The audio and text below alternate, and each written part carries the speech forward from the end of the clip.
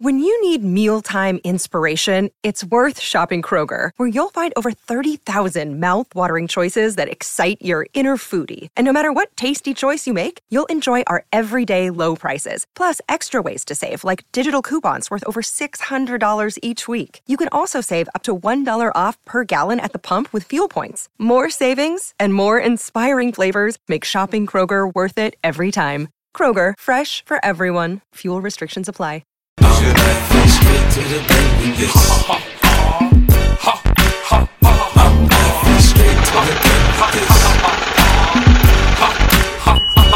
What's going on, everybody? This is your boy Jay Rich, and this is Straight to the Bank. Week 1 is finally here, and I could not be more excited. I was so excited I had to call my boy Jordan Vanek in. We go through so many games. We talk fantasy, we talk DFS, we talk strategy, we talk team building, player personnel, all these various things. I picked his brain about absolutely as much as I could. You can follow him on Twitter at Jordan Vanek DFS. He is the head of DFS for the 33rd team, so make sure you go and check out all of their stuff. I frequently go over to their website and use their 33rd team edge tool. It is great for defense versus position data that I love to look at when targeting players and looking at matchups in fantasy. So without further ado, thank you to Mr. Vanek for coming on the show, and let's dive into it right now. I'm ready. I'm going to try to talk upbeat so I don't sound like I'm dying after I week 1 victory lap something. Because Keon Coleman, I was like, oh man, I don't sound anywhere near as excited as I should. So I'm like, hey man, that was back in May. Excited I was, bro. You know how excited I was about that fucking We talked about that, like you said, you have the text of us talking about it, right? So it was all there. It's all there, right? It's well documented.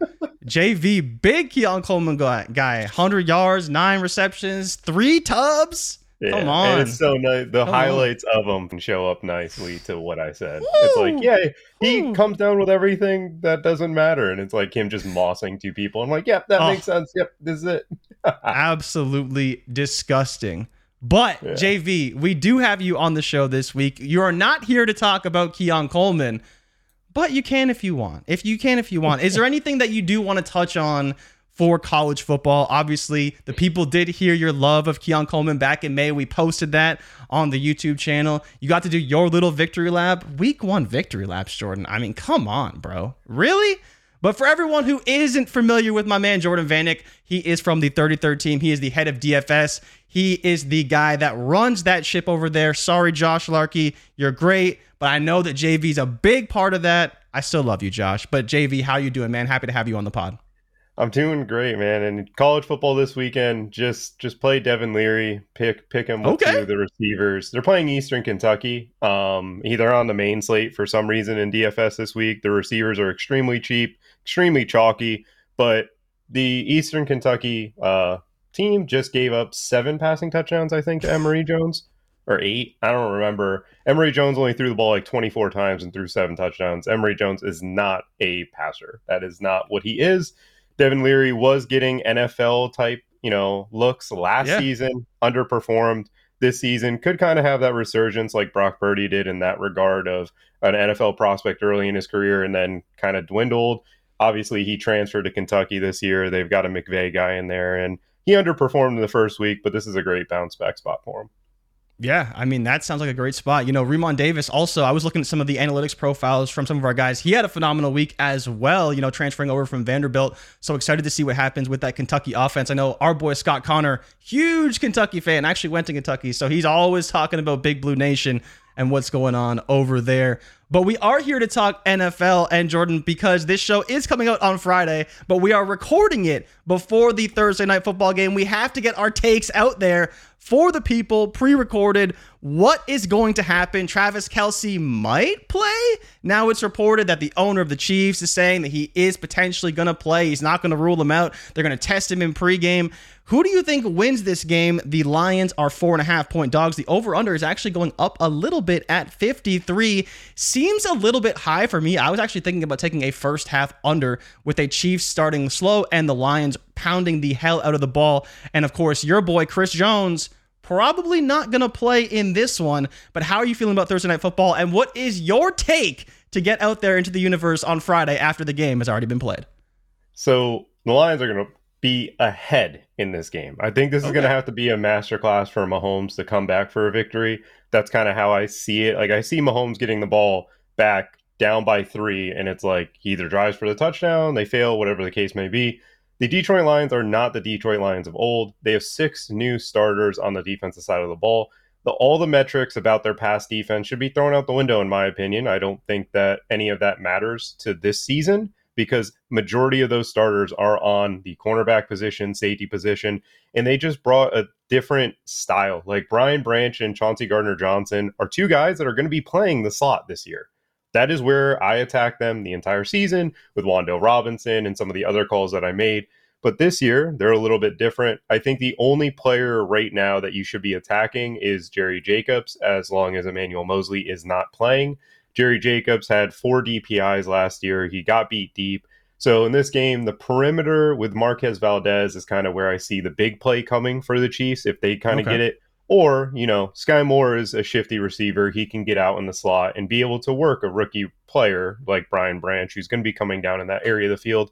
The Detroit Lions, though, I do have one play that is outlandish. It's a GPP play. If you're playing Showdown, just know if you see me at the top, it's probably because of him.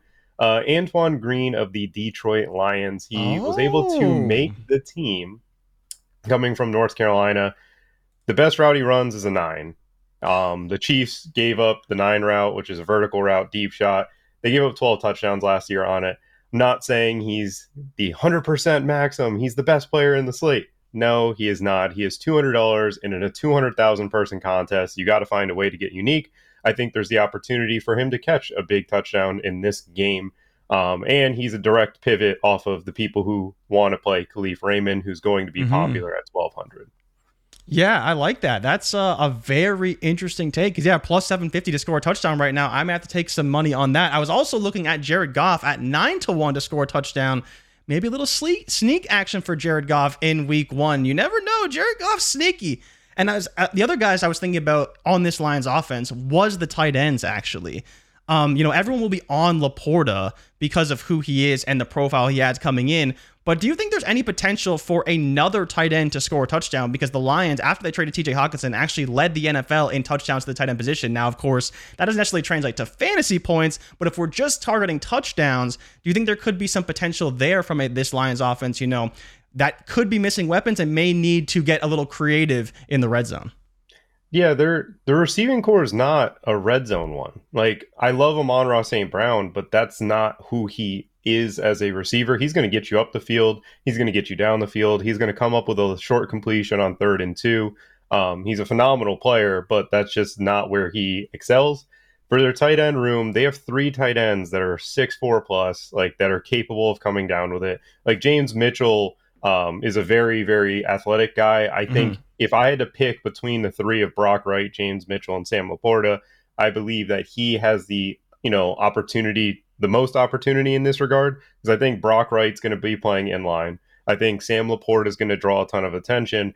And if you play 3 tight end sets near the goal line, you can motion James Mitchell. He's athletic enough. He can catch it and just walk into the end zone. It's not a high volume play, but it's definitely something that can happen in this game against the Kansas City Chiefs. All right, now that I got my questions out of the way, let's talk about stuff that these people actually want to know about for games that haven't been played yet. Unless you want to briefly touch on the Chiefs, I think in terms of starting players, Sky Moore is really the only one to be viable, especially for week 1. We have to really see how this offense plays. And I do think the Lions have a shot at winning. I don't know if they're going to win, but I think they got a pretty good shot. So I'm going to hedge here and say that the Lions probably cover, but don't win the game. It sounds like you're on the side that maybe the Lions can win this one. Yeah, I think it comes down to Montgomery and Gibbs. Again, you talked about Chris Jones not being there. They have nobody in that front that can defend them. And if L'Jarius Sneed goes out there, I think the Chiefs' secondary is one of the most underrated things in the entire NFL. Yeah, no, 100%. I think that the big point that you made is that if Chris Jones doesn't play, not just this week, but subsequent weeks, a team that was already really bad against the run and against pass catching running backs will only continue to be bad going forward without Chris Jones. But getting into the first game of the week, on Sunday. The Niners and Steelers, Jordan, a 2-point spread in favor of the Niners. This game could be sneaky good. It is in Pittsburgh. We have this Niners offense recently signed Nick Bosa, $170 million. My goodness. His contract is bananas, and Chris Jones must be licking his chops to see a contract that is $30 million above Khalil Mack's contract from previously when he signed with Chicago. Absolutely insane. But Kenny Pickett, George Pickens, Deontay Johnson, Najee Harris, Jalen Warren, an offense that was lighting it up all preseason, but still has to go against this Niners defense. Jordan, how do you feel about the Pittsburgh offense? Let's start with them and then transition over to the Niners. So for the Pittsburgh offense, I think this is a great spot for them because I don't think Bosa is going to be playing full-time snap share. He's just getting back to the team. He's just getting his money. He's going to be taking breathers here and there. He's got to adjust to the new scheme that they're running with Steve Wilks, which is going to be a interesting dynamic for this team. They hired within the last time they lost their defense coordinator, Robert Saleh, and obviously hired D'Amico Ryans, who's now with the Texans. I think this is a game where the Steelers will end up winning outright, personally. I think that the Steelers are structured in a way where they're going to be just good on all sides of the ball, but especially on the defensive line. I think that that's where they win this game. I don't think it's going to be a high-performing offense, but I think it's going to be an efficient offense that's consistently putting up points against the 49ers. Maybe they stall out in the red zone just because, 49ers are still great, but it's a spot where the Pittsburgh Steelers defensive line has an advantage at pretty much every single spot except for against Trent Williams. And even with Trent Williams, they have TJ Watt and Alex Highsmith, two of the better edge rushers in the NFL. That's a problem for this offense. I think if the 49ers are going to win this game, it has to be on the ground, but they've already talked about limiting McCaffrey's touches. And it's if you're not going to be giving him 25, 30 touches in this game, I don't see the path to victory with Brock Purdy dropping back to pass. I know Kyle Shanahan's phenomenal. He'll get the screen game going, but this Steelers defense is, I think, going to be one of the best in the NFL, probably top 5 as long as TJ Watt is healthy, and it's going to cause issues for the 49ers. Yeah, I mean, you mentioned Brock Purdy, and, we saw him a bit in preseason, and he looked pretty good, but at the same time, this really is his first game action and against a pretty talented defensive line at that can probably just rush 4 and sit back in coverage. And I think the Steelers defense is a little bit underrated. And on top of that, having a better offense, allowing that defense to have more breathers this season probably would be a great option for them going forward. And I think will only benefit them down the stretch. Week 1 won't matter as much, but I think over the long haul, that will be great for the Steelers. Do you have any thoughts on this Niners offense against the Steelers? I think we all know it's going to be a lot of Debo, Ayuk, Kittle, a ton of McCaffrey like you're hoping for, but we'll see how they ultimately play this. I think the biggest question is, do you think that Debo and Kittle can perform kind of up to their draft capital? Because they seem to be the guys that are getting a little bit overdrafted, in my opinion. And, there's a lot of talk about, you got to play Debo versus zone and Ayuk versus man. And that's kind of how the metrics and how they've been utilized. But how do you feel about this Niners offense heading into this season and more importantly in this game against the Steelers? So in this game, Kittle is going to be used as a blocker. He has to be. If they don't use him as a blocker, Purdy's going to be on pressure the entire game.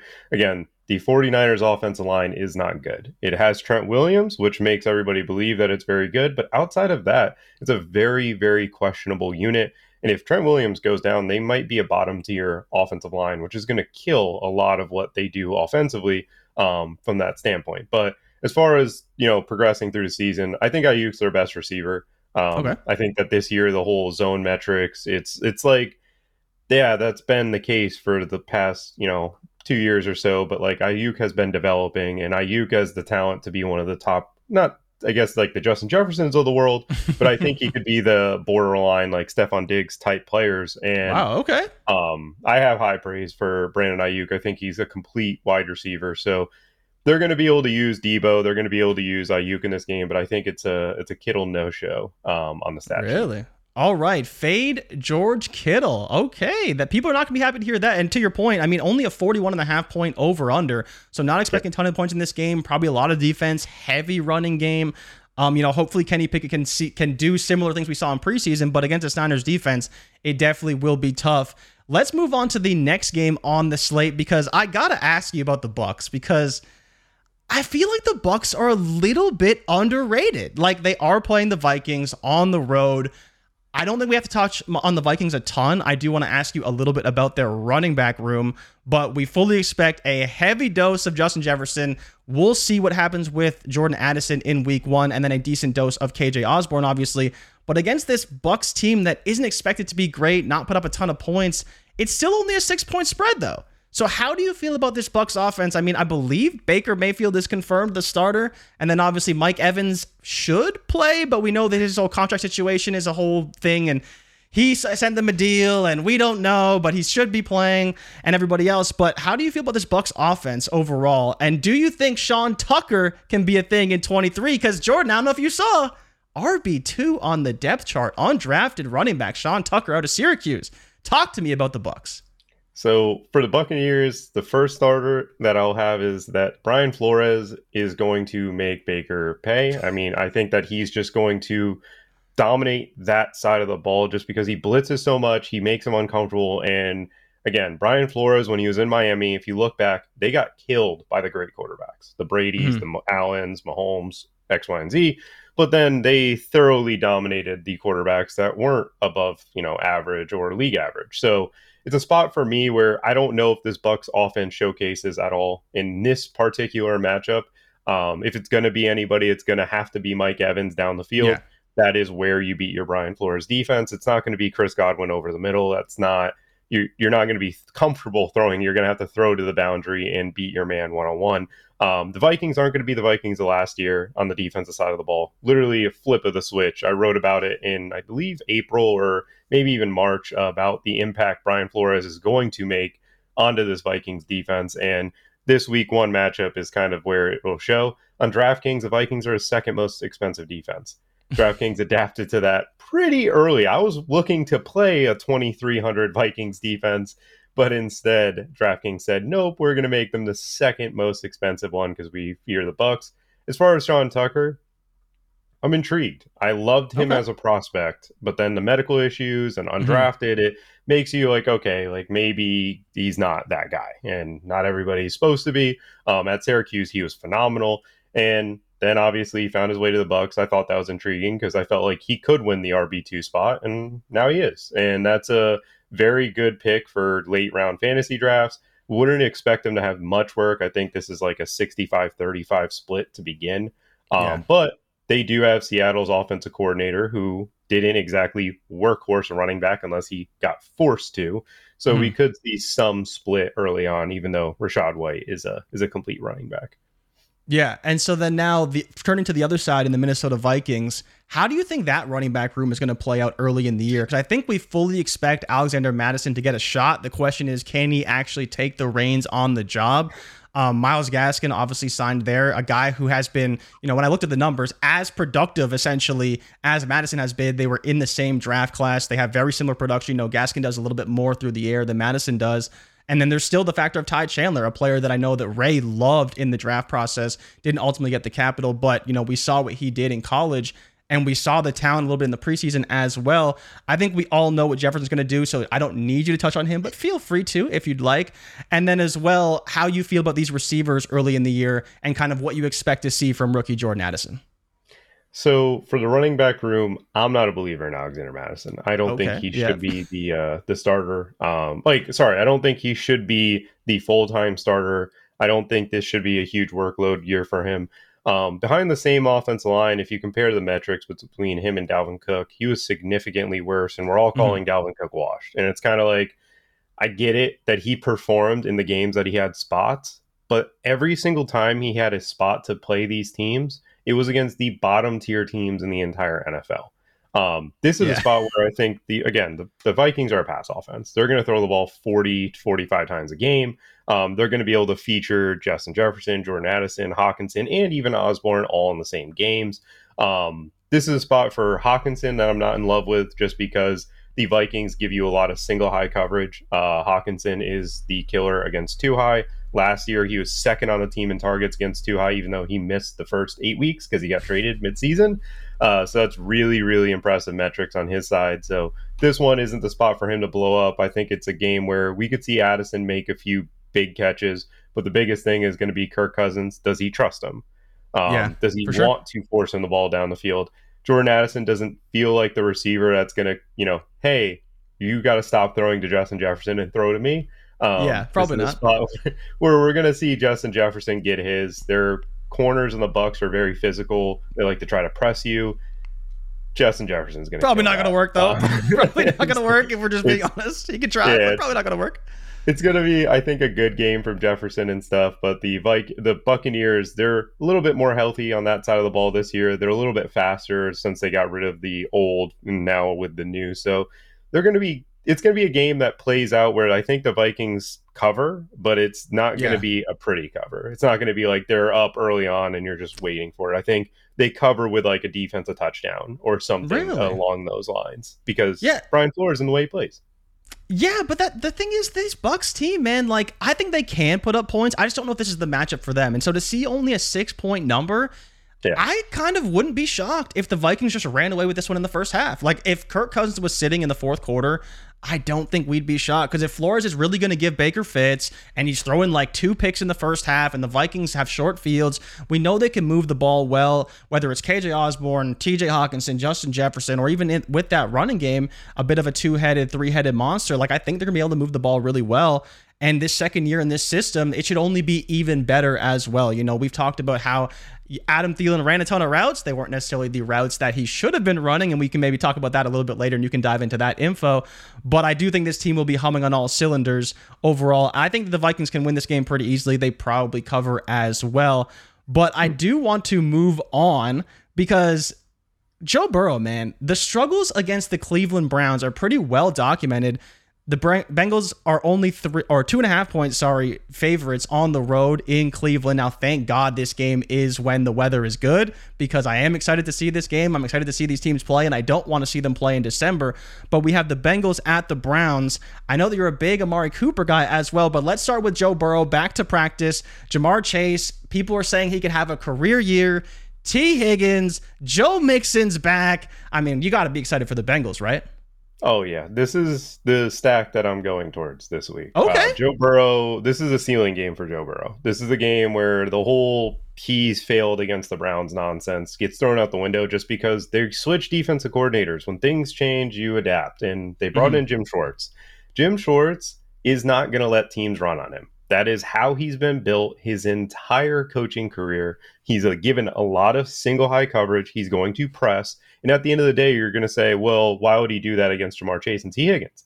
The Browns have great corners. Like Denzel Ward, Greg Newsome, Martin Emerson. That's a great cornerback room. He's going to give his guys a chance to, come up and show out. This team has been built on 2 high looks the past 3 years with Joe Woods.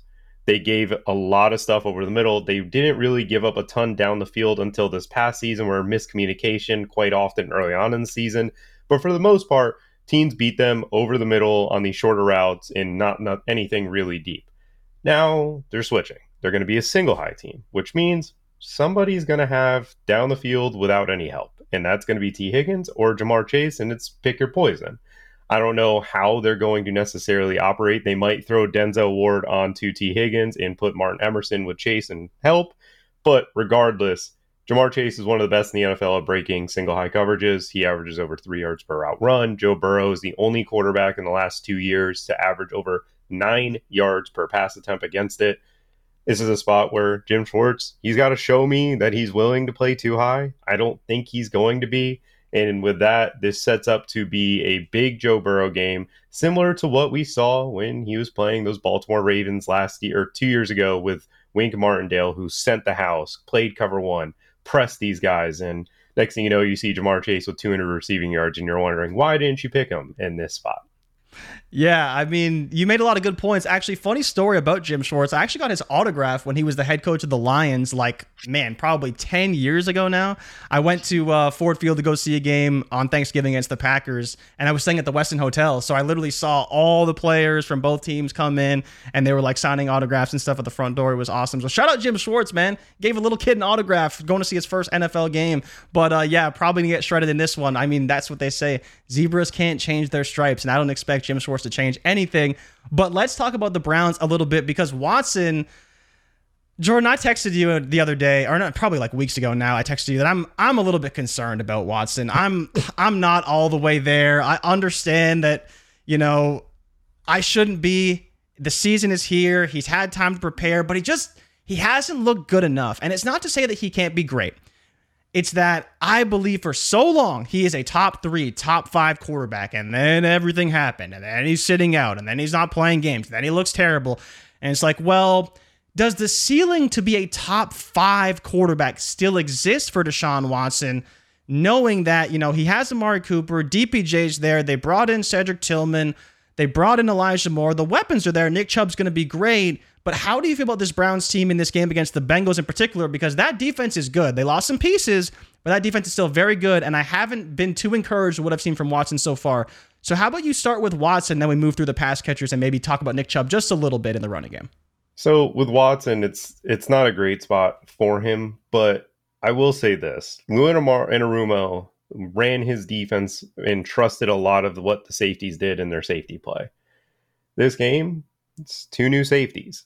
It's not Von Bell and Jesse Bates. It's not the talent of Von Bell and Jesse Bates. So I think they could take advantage of this secondary down the field. I think Mike Hilton in the slot is going to be a nightmare, so I would keep Amari Cooper out wide and put Elijah Moore in the slot and just let him have to deal with that. But as far as Watson, he hasn't shown that he's a top 5 quarterback in preseason, but it's preseason. He didn't show he's a top 5 quarterback at the end of last season, but it was his, first time back, not practicing for 10 weeks with his team and then being thrown out there. Like, I'm not sure what to necessarily think. I don't really have a definitive conclusion on him at the moment. But no, it has not been pretty. He has not shown the likes of being Josh Allen or Patrick Mahomes, which he was just a few years ago. But this is a game for him where if he, keeps up with Burrow, then he's back. And if he doesn't, we're going to give the excuse of, well, he played a good defense. So let's give him till next week. I'm not 100% sure where to feel with him. But as far as the receivers, Amari Cooper is going to be the leader in this team. I know he's missed some time with an injury. He's going to get a lot of looks and a lot of looks early on. This guy had over a 20% target share against both single high and two high. The Bengals run a complex scheme, so they mix and match a lot of this. They usually rotate pre-snap or as the snap's developing. So regardless of what they give, Amari Cooper is going to get a ton of looks. I actually like DPJ a little bit in this spot just because he's a win deep type of guy. Chidobe Awuzie is probably going to get matched up on him with the speed. And I've seen Awuzie plenty of times for the Cowboys be in the right spot, but just not be able to reach and knock that ball loose. So I think it's a good spot for both of them. I know a lot of people are on to David Njoku. Yeah. David Njoku's fine to me. I don't think this is a smash spot for David Njoku. I know he's played well against the Bengals in years past, but this is also a new scheme. It's new things in the middle. The only strong part about their defense right now is their front 7 and their slot corner. So I think that doesn't bode well for a tight end who plays the slot and gets split out wide and stuff. So interesting to see. I'm definitely playing a ton of this game in my DFS lineups and finding other ways to get unique just because, the over-under is healthy. I think Burrow's in a smash spot, and I think they both can break the slate. Hey, it's Kaylee Cuoco for Priceline. Ready to go to your happy place for a happy price? Well, why didn't you say so? Just download the Priceline app right now and save up to 60% on hotels. So whether it's Cousin Kevin's Kazoo Concert in Kansas City, go Kevin, or Becky's Bachelorette Bash in Bermuda, you never have to miss a trip ever again. So download the Priceline app today. Your savings are waiting. Go to your happy place for a happy price. Go to your happy price, Priceline. Yeah, Burrow, Higgins, DPJ, maybe some Burrow Chase, DPJ with the little run back there. 2.5 point spread, 48 point over under. Bengals slight favorites on the road. It's funny because I feel like the Bengals are being discounted because of Burrow's quote unquote health, but I mean, he doesn't have to run to shred the Browns, so I'm not really too worried about that. It's just hopefully he's okay, hopefully he's good. I mean, he's back at practice, so we shouldn't be too worried about them. But a guy I am worried about, Jordan, because this week could be rough, is CJ Stroud. CJ Stroud has the Ravens on the road Texans 10-point dogs against the Ravens. This new offense that Todd Monken and everyone cannot stop talking about. Zay Flowers going to be the best receiver in his draft class. According to some, not according to all, according to some, I am still team Jordan Addison. I believe you are as well, at least in year one, because he's going to get more targets than JSN. But this Ravens offense, Lamar Jackson got paid. OBJ, is Rashad Bateman healthy and going to be available? Zay Flowers, Mark Andrews, and on top of that, new Texans defense, Will Anderson looking like a monster. Where do we even start with this game? Because 10 points feels like a lot, but is it a lot with D'Amico Ryans and his new defense with a not so talented Texans roster? And then what's going to happen with this Ravens offense, Jordan? I just need you to walk me through this Ravens offense and what the hell to expect in week 1 versus the Texans. So for the Texans side of the ball, I'll start with their offense. It's going to be a heavy dose of the run game, man. They're going to have to. It's just that's where they're going to protect their quarterback. Their offensive line is hurt and their offensive line is good. That's the thing that sucks. If they actually had their healthy offensive line, like this would be a pretty interesting game to see how the defense of the Ravens would really respond. Ravens are a great run defense. They've got studs at the linebacker position with, Patrick Queen and Roquan Smith. So they're going to cause some issues in that run game, stop it. But regardless, the Texans are still going to do it. They're still going to run the ball plenty. They're going to try to protect their rookie quarterback and establish those play action plays, which gives, some spots, some windows where you can fit the ball in. I want Tank Dell to start. I want him to be a thing as bad as anybody. Okay. Don't think that's the case based on what the preseason usage looked like. I think this is a spot where Nico Collins is going to operate as the number 1. I think Robert Woods is probably going to be the number 2 in this game. And then you're going to see a rotational split at the number 3 position between Schultz and all the other rotational receivers for the Texans. So that's kind of wrapping up them. The offense of the Ravens, it's going to be spread. I don't think they're going to go into a lot of 12 personnel and throw out of it. I know a lot of people are high on Mark Andrews. I've been team anti-second round Mark Andrews. I've been fine with him in the late third. I don't really think I didn't think he was going to be able to pay off the capital of the late second, which I've seen him go in some drafts. Mark Andrews now is on the injury report. Did not look good in that one clip that I think Jeff Mueller posted. Yeah. And then Isaiah Likely would obviously be a smash play at 3,000 against it. The one thing I'll note about the Texans defense, D'Amico Ryans is going to fix that run game. D'Amico Ryans is not Lovie Smith. If you look back at the 49ers, they were by far, large and behold, the best run defense in football last year, and that's because they don't use slot corners. They would use a third safety if teams want to go 3 wide and put that safety on the slot corner, which made them bad against slot players, but great against the run. And Huafongo was making plays. If you try to run a bubble screen, he's undercutting it and picking it off and certain things. They don't have the 49ers defense, obviously. They don't have the same personnel grouping, but they have a much better scheme to stop the run game. Ravens are a nightmare run game, though. I'm not expecting them to shut them down, but I don't think this is a spot where we're going to see Lamar run for like 80 and Dobbins run for 100 like you'd expect against the Texans defense. That's not good. The Ravens are 10-point favorites. I think Monken's going to get this offense established in the passing game. And like I said, the 49ers defense struggled against the slot. And that was because they put the safety there. Zay Flowers, I think, is going to be their full-time slot. Very high on Zay Flowers. I don't know if this is going to be a smash game because they're going to be spreading it around, and he could rotate out of that position. Like Bateman can play it, Odell can play it. So it's a matter of how much usage he really gets in that spot. Overall, though, this Ravens offense is going to be, people talk about them being super fast-paced. They're going to be up-paced, but it's not going to be 2021. People keep referring to 2021 as like, this is what the Ravens are going to be. They were 4th in dropbacks. They dropped back like 700 times or something crazy, and that, or 670 or some nonsense.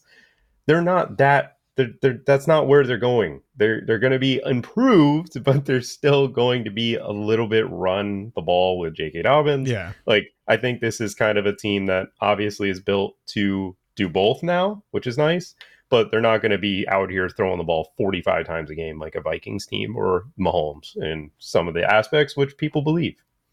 And so one other question I do have for you about the Ravens is that I think to your point, this defense should be much improved too. Like, this shouldn't be a team that's giving up 30 points a week, that's blowing leads late in the game, that's forcing Lamar to throw the ball a lot. Like, I do think there will be a bit of ball control style offense mixed in with much improved defense, not allowing as many big plays down the field. And as you mentioned, that will just lower the potential totals and output for fantasy points, because this team ultimately wants to just play conservatively. They'll throw the ball, they'll spread it around, they'll throw the ball a lot more this year, but I still think when the game comes down to it, they're going to want to run the ball to win. That's how you win football games. That's how they've always been. I don't think that's going to change magically simply because they brought in Todd Monken. I just think there'll be a lot more things for Lamar to do and change the line of scrimmage, and the play calling will be much more diverse. But I am intrigued by Zay Flowers now. Would you play him in DFS week 1 if he's cheap enough? I don't know what his price is. I haven't looked at it, but it sounds like at least going forward, potentially, you're going to be targeting slot receivers, especially full-time slots,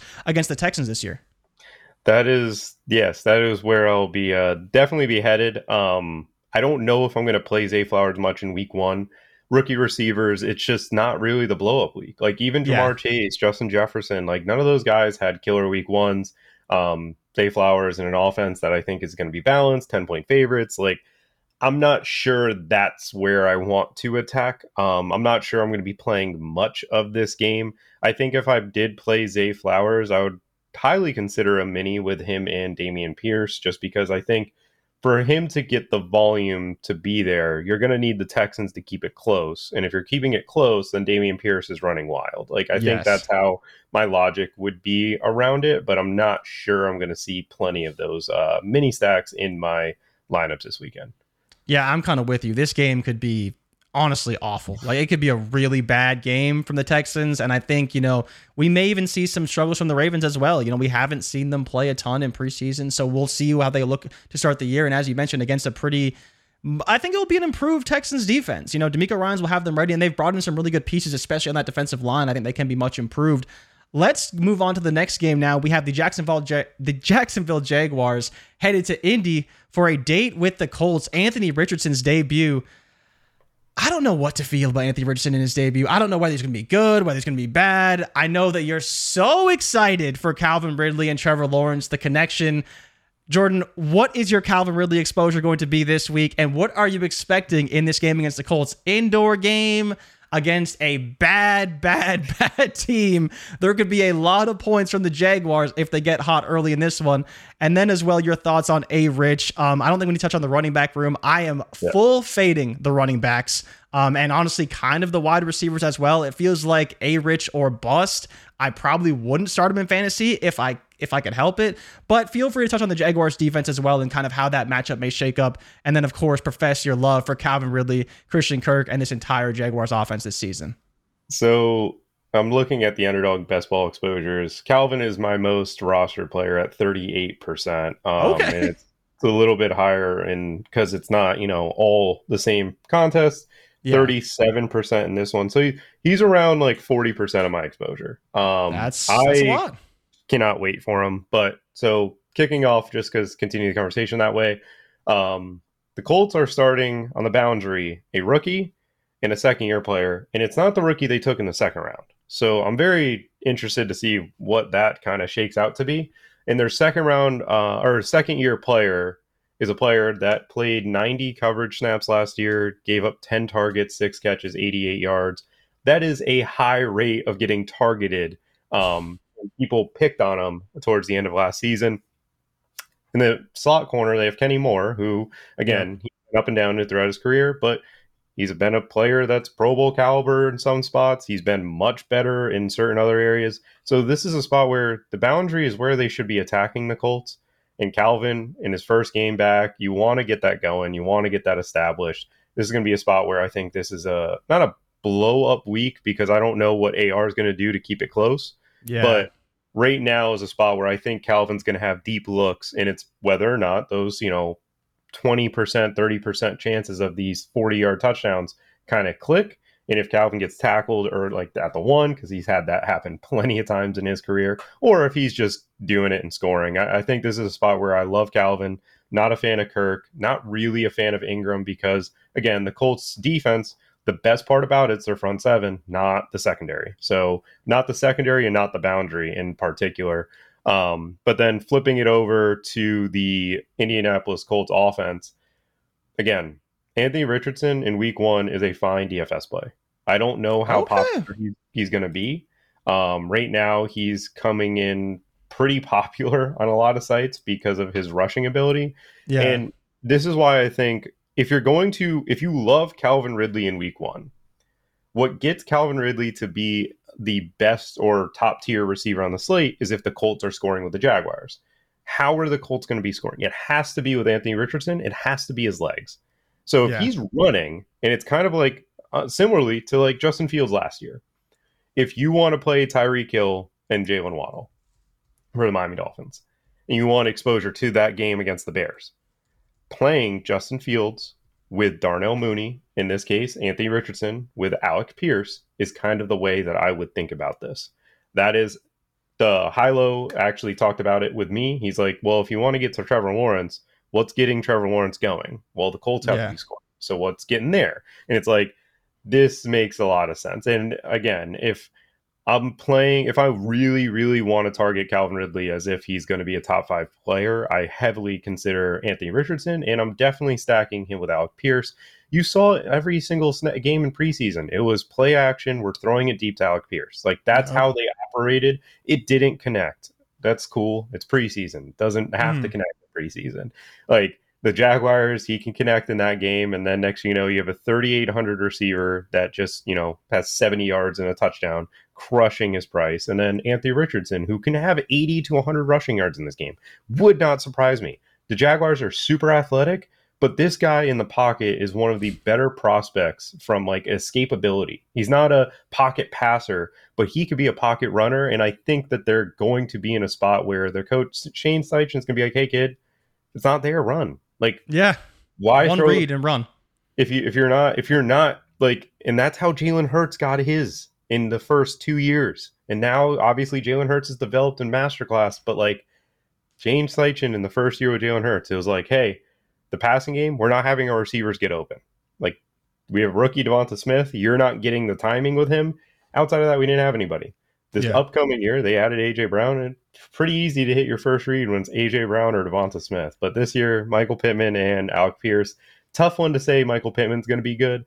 I don't really want to bank on that. So if I'm playing Calvin, a heavy, I definitely want to be exposed to Anthony Richardson and Alec Pierce in this one. Yeah, a lot of good strategy talk, right? About how you want to construct your lineups and how you want to build them if you do want to win, and how these things will correlate and how you can set yourself up for success over the long term. Great nuggets from you, using this game as an example, and you can apply it to any game, right? Because if you want Calvin to go off, you have to have that run back. And in the case of the Colts, the run back is Anthony Richardson because he's going to be running the ball a ton. We can move on to the next game, or we can skip it if you want. Cardinals, Commanders, my goodness. Talk about a game that nobody wants to see, nobody wants to watch, nobody cares about. The Commanders, I expect them to be better this year. They have Eric Bieniemy. The only guy I want to ask you about is Jahan Dotson, because there is a lot of hype around Dotson. And then if you want to touch on the Cardinals at all, feel free, but we do not care. 38-point over-under? What? And the Commanders are 7-point favorites at home. Cardinals on the road. Jonathan Gannon openly admitting that he blew the Super Bowl for the Eagles. And all of the videos we see of him, the more and more, initially I thought maybe it was a Sirianni situation. It is not. It could not be more false. He is just, I know that you were not a fan from the beginning, and I wanted to give him the benefit of the doubt, but it is not looking good. Do you have any thoughts on Cardinals Commanders? And then as well, touch a little bit on Sam Howell and how you feel about Dotson, McLaurin. A lot of people are predicting co-alphas. I'm not quite there, but I'm a big McLaurin fan, so I may be a little bit biased. So in terms of DFS in this game, the Commanders defense is going to be 30+% rostered on DraftKings. They're 2,800. I don't know why they're so cheap. I think that's an auto fade because of the fact that... Really? Okay. So they're going to crush. They are very, very good. The way your defense actually gets there for a slate is by scoring touchdowns. And it's like, if you're banking on a defensive touchdown, like that's the only path to where a 30% team should be kind of rostered on the defensive side of the ball. Defense has a ton of variance. I think there's actually a spot we'll get to later down on the show sheet where it's going to hurt my heart to say it, but it's a great pivot off of this team just because they're not going to be popular. And I think this is a spot where it's going to be very difficult. But again, the Commanders are probably going to dominate. That defense line is nasty. The Cardinals offense line is work in progress. Obviously, Josh Dobbs is out there. James Conner's not, like, they don't have a ton of weapons. So it's an easy spot to just play them. But as far as Dotson, he's phenomenal. Like he can get it done in a lot of ways. The one thing that I'm concerned with this team is it seems like Sam Howell only wants to throw it 15 to 20 yards down the field.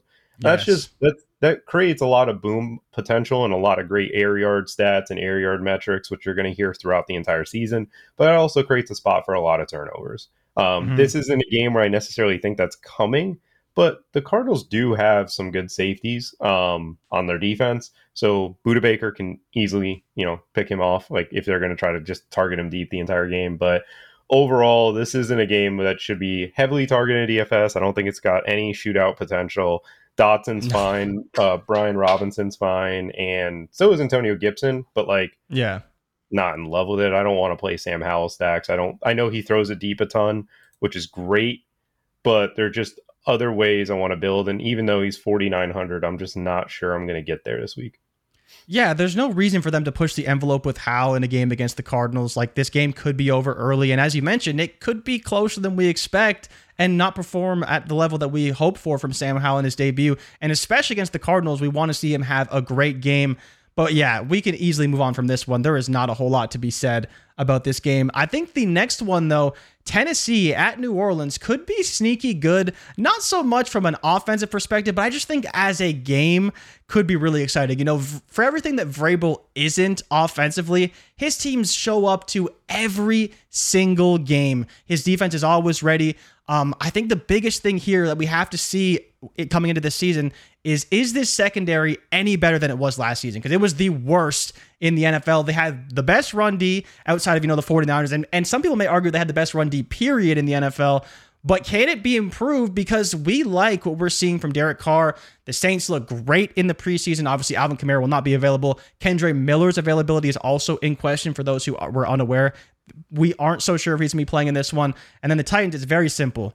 It's Tannehill. We'll see what we get from Burks. Hopkins will be involved. Okonkwo will be involved. And a crap ton of Derrick Henry. But how do you feel about the Titans first? And then we'll move over to the Saints. I am a little bit worried about the Saints because they lost a lot of pieces on that defensive line. But outside of that, I think the team will be ready to go both on offense and on defense and be front runners to win the NFC South. Not going to have them front runners. I'll really? that for the next one. Really? But we'll get into that next. But so as far as the Saints, Derek Carr threw for 300 yards against the Titans last season, and he did it with Matt Collins. So it's a very strange little nugget for me. But this Saints offense line looked extremely impressive this season, or this preseason, and they're going up against the Titans secondary that is not improved. It's the same one. It's just a matter of if their young players can develop into great corners. Yeah, it's very hard to expect a rookie corner to kind of come in and shut down, but they should be developed at this point with Kirsten Fulton in particular. But this is a spot where I'm in love with Chris Olave. The Titans are a defense you can kill deep. The only thing that fears me is if Derrick Henry gets going from a run game perspective and they can slow it down enough. But that's where I want to target. Like, I want to go Derek Carr, Chris Olave, and like Rashid Shaheed, Michael Thomas, Jawan Johnson, one of those, and other pieces, and then run it back with Derrick Henry. Because if Derrick Henry's going and they're going, this is a great spot for. It's only got a 41 point over under, so it's not exactly going to be a popular game, and which is why I don't really want to play Sam Howell, because you're telling me Sam Howell is going to get more love at 4,900 than Derek Carr at 5,300. Sam Howell is in a lower team total and a lower over under. And Derek Carr is in a spot that's just a better defense to be playing for what his skill set is. So I love this game from a stacking perspective. I think it's going to be one of the games me and Hilo talk about on Saturday morning. You'll see that come out. But overall, this is a great game to stack. This is a great game to target. And yeah, you're right. The Saints did lose a lot of pieces. They're still going to be fine on the defensive side of the ball. But the secondary, their cornerback 2 is going to be the main question, which if Treylon Burks is matched up with them, I think Treylon can win pretty deep. He's looked so much better this year. I know he's coming off the injury, and it's tough tough to buy into it. But either him or Derrick Henry will be my main run backs in this one. Yeah, I mean, I think it's a sneaky game, right? You know, Vrabel, for everything, he shows up, and I'm always excited to watch his teams play. They're not always the most fun games, but I think the Saints are going to be exciting. And I am surprised to see this total at 41. I think they can easily cruise over. I think this could be a game that approaches 50, especially in the Superdome. Derek Carr's first game, I think he's going to want to show out. And like you mentioned, it's the perfect opportunity for him to do that. But we do have an NFC South showdown, Jordan. 39.5 point over under. My goodness.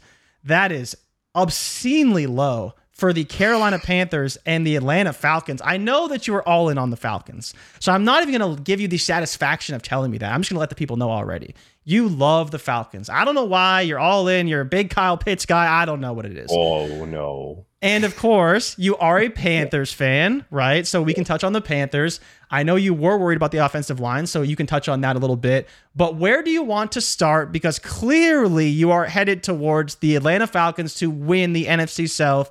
But start with your Panthers. So for the Carolina Panthers, right now, Thielen just showed up in the injury report. DJ Chark's got a hammy. Terrace Marshall's got a back injury. We don't have any weapons. Well, no, you have Jonathan Mingo, 39th overall selection from the draft. I know you don't like him. I know you weren't a fan of the Senior Bowl. I know you thought he was trash, and I told you he was good. But guess what, Jordan? We're here now. He's your number one receiver for your favorite team, and you're going to have to like it. So talk about him. No weapons? Are you sticking to that story? Yes, I'm sticking to the no weapons story. We don't have anybody who can get separation. I don't That's fair. The Carolina Panthers, we were very good at run blocking last year. I don't know what I've seen throughout preseason to tell me that that's going to be the case this year.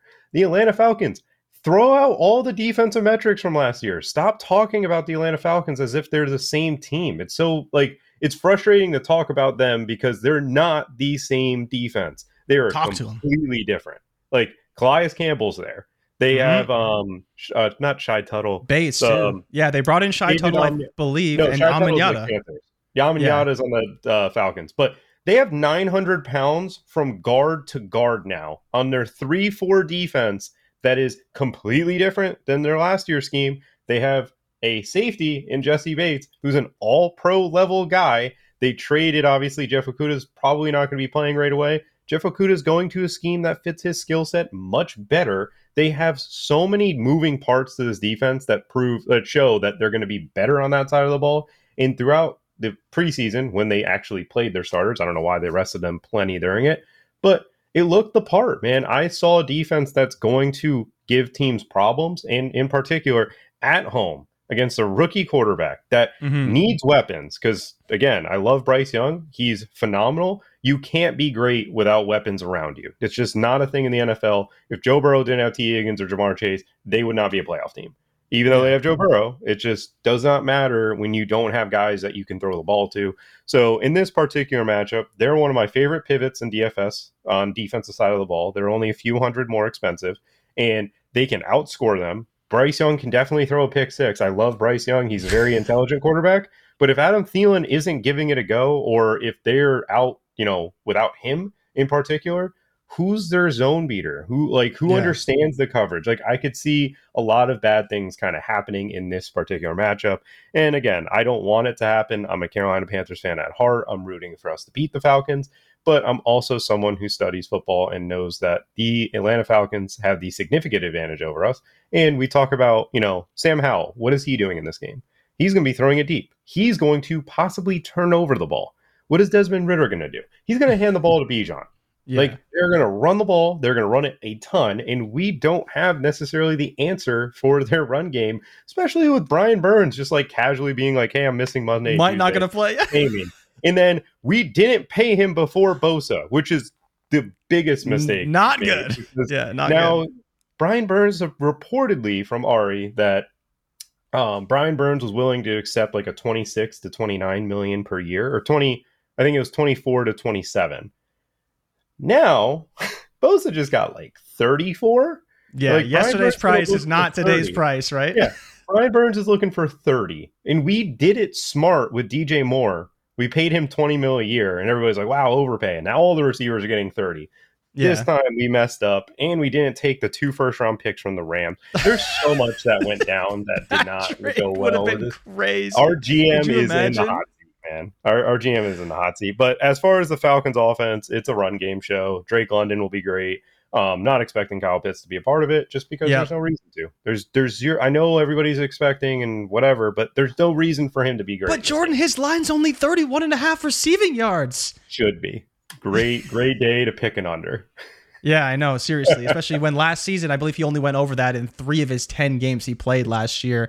But yeah, I'm with you. I think that the Falcons probably cover this game at home. It's only 3.5 points. I don't know about the over under because like you mentioned, the Carolina Panthers could be ugly for them. But yeah, I do like the Falcons a lot, like Drake London. We'll see with Ritter. He should be fine. But hand the ball to Bijan, hand the ball to Algier. Would you play any Algier? Have you considered it at all? Because I think he will get opportunities in this game. You're not in on Algier for week 1.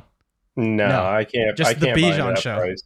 Yeah, I can't buy into the price because he's just he's gonna have to score multiple touchdowns to make you win in GPP. And why bank on a running back that I know is a backup that's gonna deal with Cordero Patterson getting carried? Potentially, it's just not a plus matchup for me to go there, especially at 5,400, where he's the same price as Raheem Mostert and Damian Harris. I'd rather play those guys without question.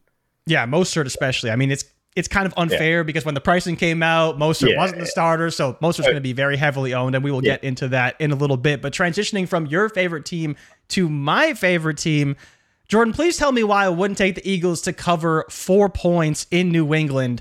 I mean, do I really believe Bill O'Brien's going to make that much of a difference to this offense? Do I believe that this offense has any capable weapons? You just said that your Carolina Panthers have nobody. My New England Patriots have absolutely nobody on offense. So they were so desperate, they signed Devontae Parker to a contract extension. One of our best weapons is Hunter Henry. I like Kendrick Bourne a lot, actually. I think he's a very underrated receiver, but he's not going to make up for the ineptitude that this team has on offense.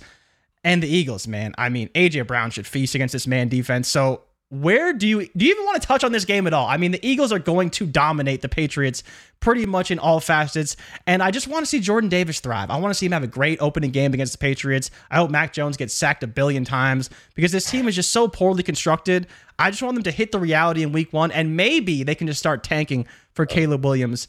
Do you have anything that you want to say about the Eagles and Patriots before we get to probably one of my favorite games in the Dolphins and Chargers? So I'm going to say this about the game environment for the Eagles and Patriots. The Patriots have one of the defenses I'd expect to stop the Eagles, but they're one of the defenses I expect to slow them down. They have so many guys that are 6'2 to 6'4, 225 to 250 that run 4.4s, 4.5s, which is going to give fits to just the way that Philly is constructed. Philly's got new things on offense and defense. Their offensive coordinator, defensive coordinator issues.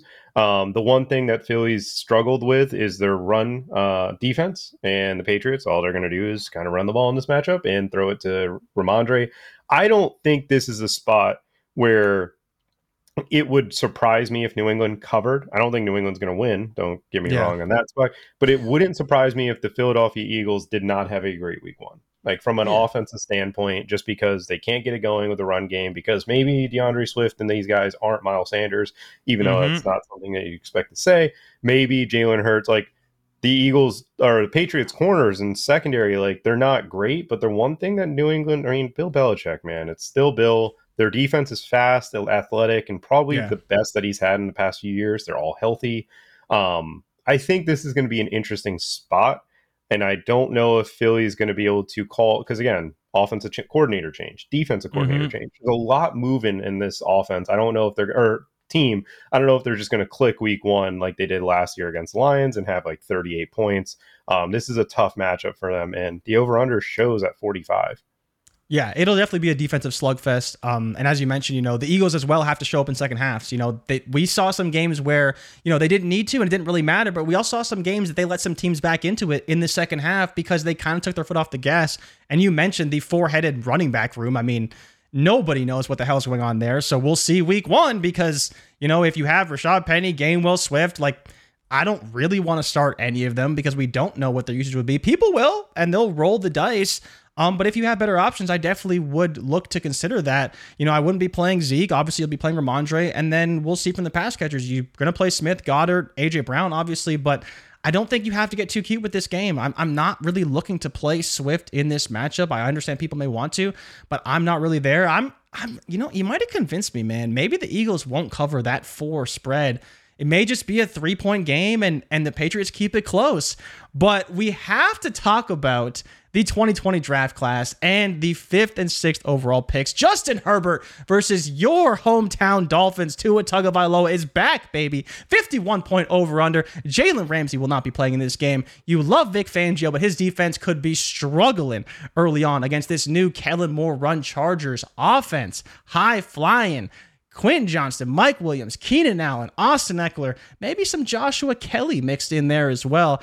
I don't know where you want to start with this one. I didn't even mention Tyreek Hill, Jalen Waddle. My goodness, points galore. The Dolphins got to show up in this game. They have to show up, Jordan. They did not show up last time. They got to show up. So talk to me. What's going to happen? Because the Chargers favored by 3 points in SoFi, so the NFL is just salivating. They're just in SoFi Stadium. They're so excited. Roger Goodell is probably going to be at this game. I can see that happening. But who's going to win this game, and how do you feel about it overall?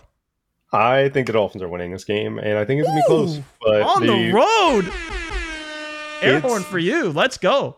So last year, the Chargers defensive coordinator was Ronaldo Hill. Brandon Staley and him would obviously figure out the defensive game plan because he's the defensive coach. Ronaldo Hill is the linebackers coach in Miami. Whatever game plan they had last year that slowed down this offense has to have been talked about and has to have been corrected. If they're going to give us this look, we're going to do this. Like there's a lot of, moving parts with it. Obviously, the Dolphins have a bunch of players on the injury report. They don't have Jalen Ramsey, but the defensive side of the ball is still built to be great because they have 4 defensive linemen in Jalen Phillips, Bradley Chubb, Christian Wilkins is going to be there. Obviously, hasn't been paid yet. And then Zach Zeeler, who are going to be able to get after Herbert and also stop the run. I don't think this is a spot where I want to touch Austin Eckler. I don't think he's going to see the passing or targets. Okay. The biggest thing for Miami, it's going to be really simple. Stop the downfield throws. If Mike Williams and Quentin Johnston and Keenan Allen can't get it done down the field, then the Chargers offense is going to struggle. And if they can, then this is going to be fireworks up because we're sitting at a shootout. I know the Chargers dominated last year.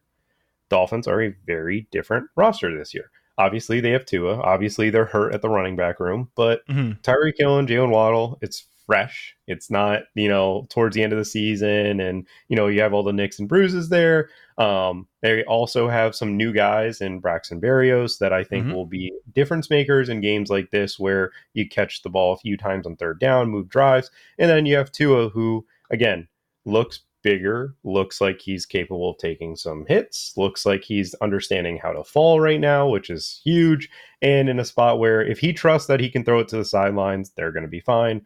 From a offensive side of the ball, the biggest thing that's going to come down to is how well is Raheem Mostert versus Eric Kendricks. Eric Kendricks is linebacker from the Vikings, come over to the Chargers.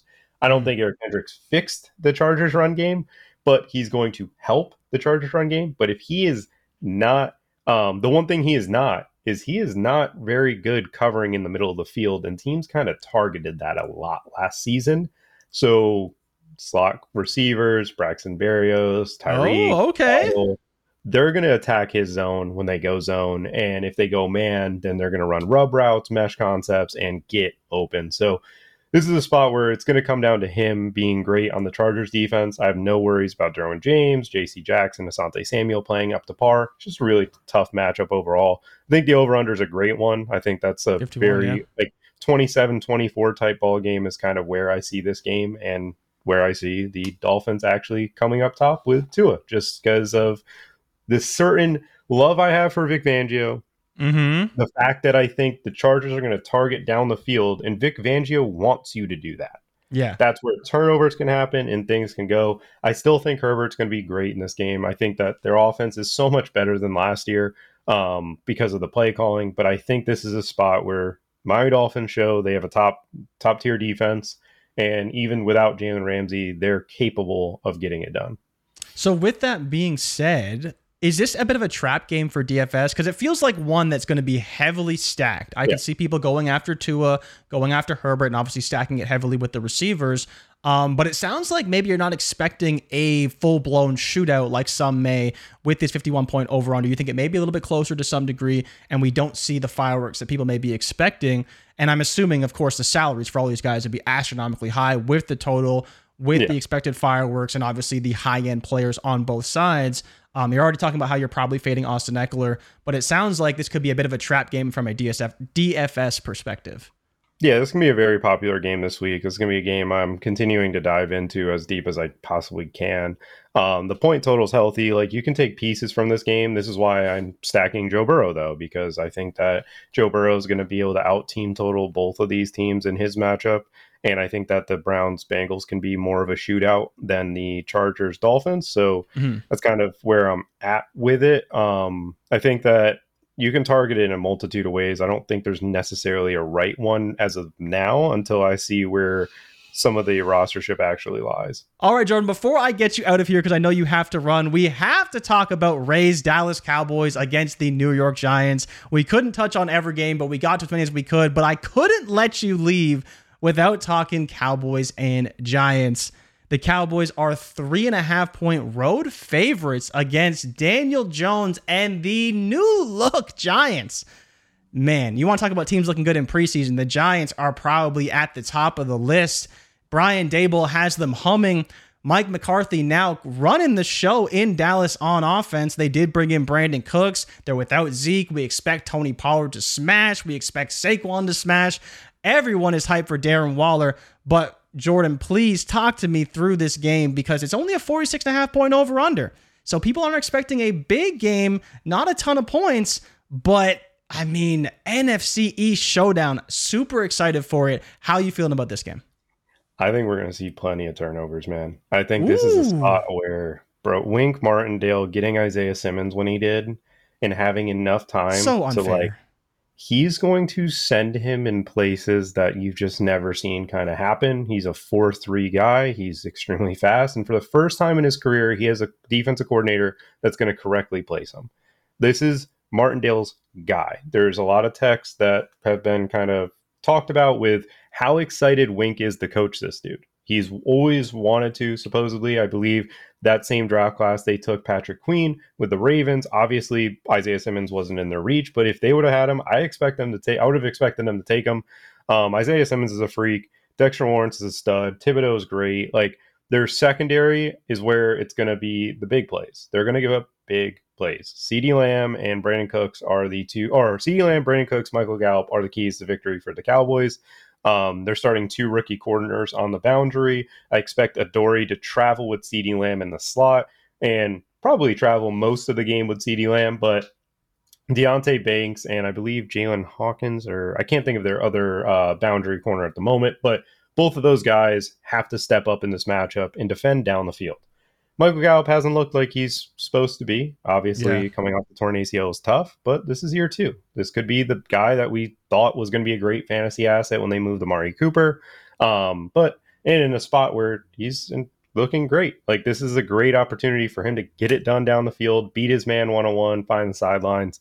I think we're going to see turnovers. I think we're going to see getting stopped. I think this is a great spot to be Tony Pollard from a pass catching perspective. I don't think Jake Ferguson and some of the guys in the tight end room is going to have a great matchup just because they're going to be needed to block all the extra people coming. So from that side of the ball, I think the Cowboys have to get the big play and they have to get Tony Pollard involved in the passing game. I don't think it's going to be a run game for him. I don't like the Giants front. It's nasty. But then on the flip side, Brian Daboll versus Dan Quinn is going to be phenomenal. I can't wait to see that chess piece of Darren Waller get moved around. I can only imagine how much he has planned for him. I think that Darren Waller is going to be heavily targeted, heavily looked at in this game. I think from a speed perspective, Jalen Hyatt doesn't need many snaps to get it going.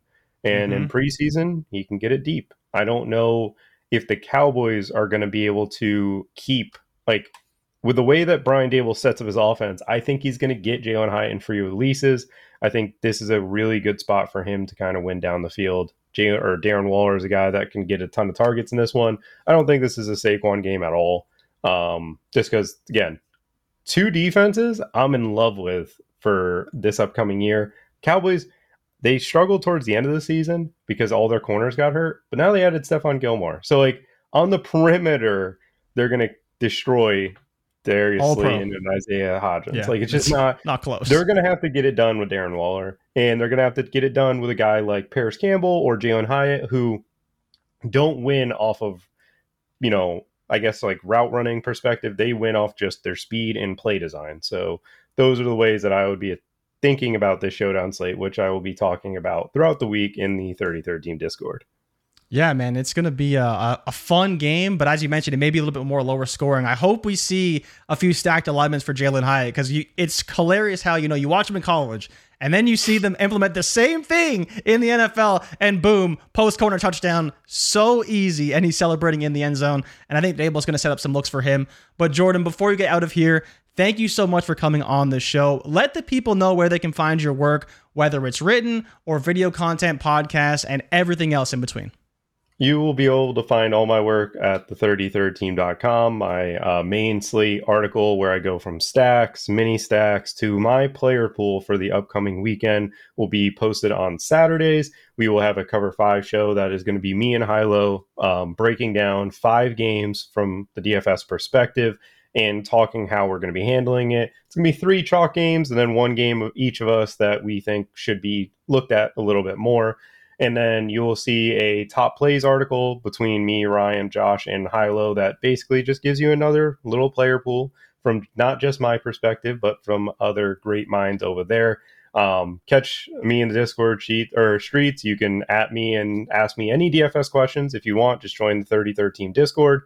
And again, all my work will be published on the website, but also through my Twitter at Jordan Vanek DFS. That is where you'll see me talk about a ton of things and hint at, hey, this is a great stat. I just posted it in the Discord, so please join, please. Thank you so much. But I have to ask you one more question.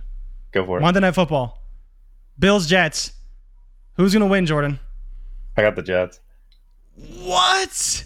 You're taking the Jets? Micah Hyde just popped up on the injury report. I think Garrett Wilson's going to be able to work them.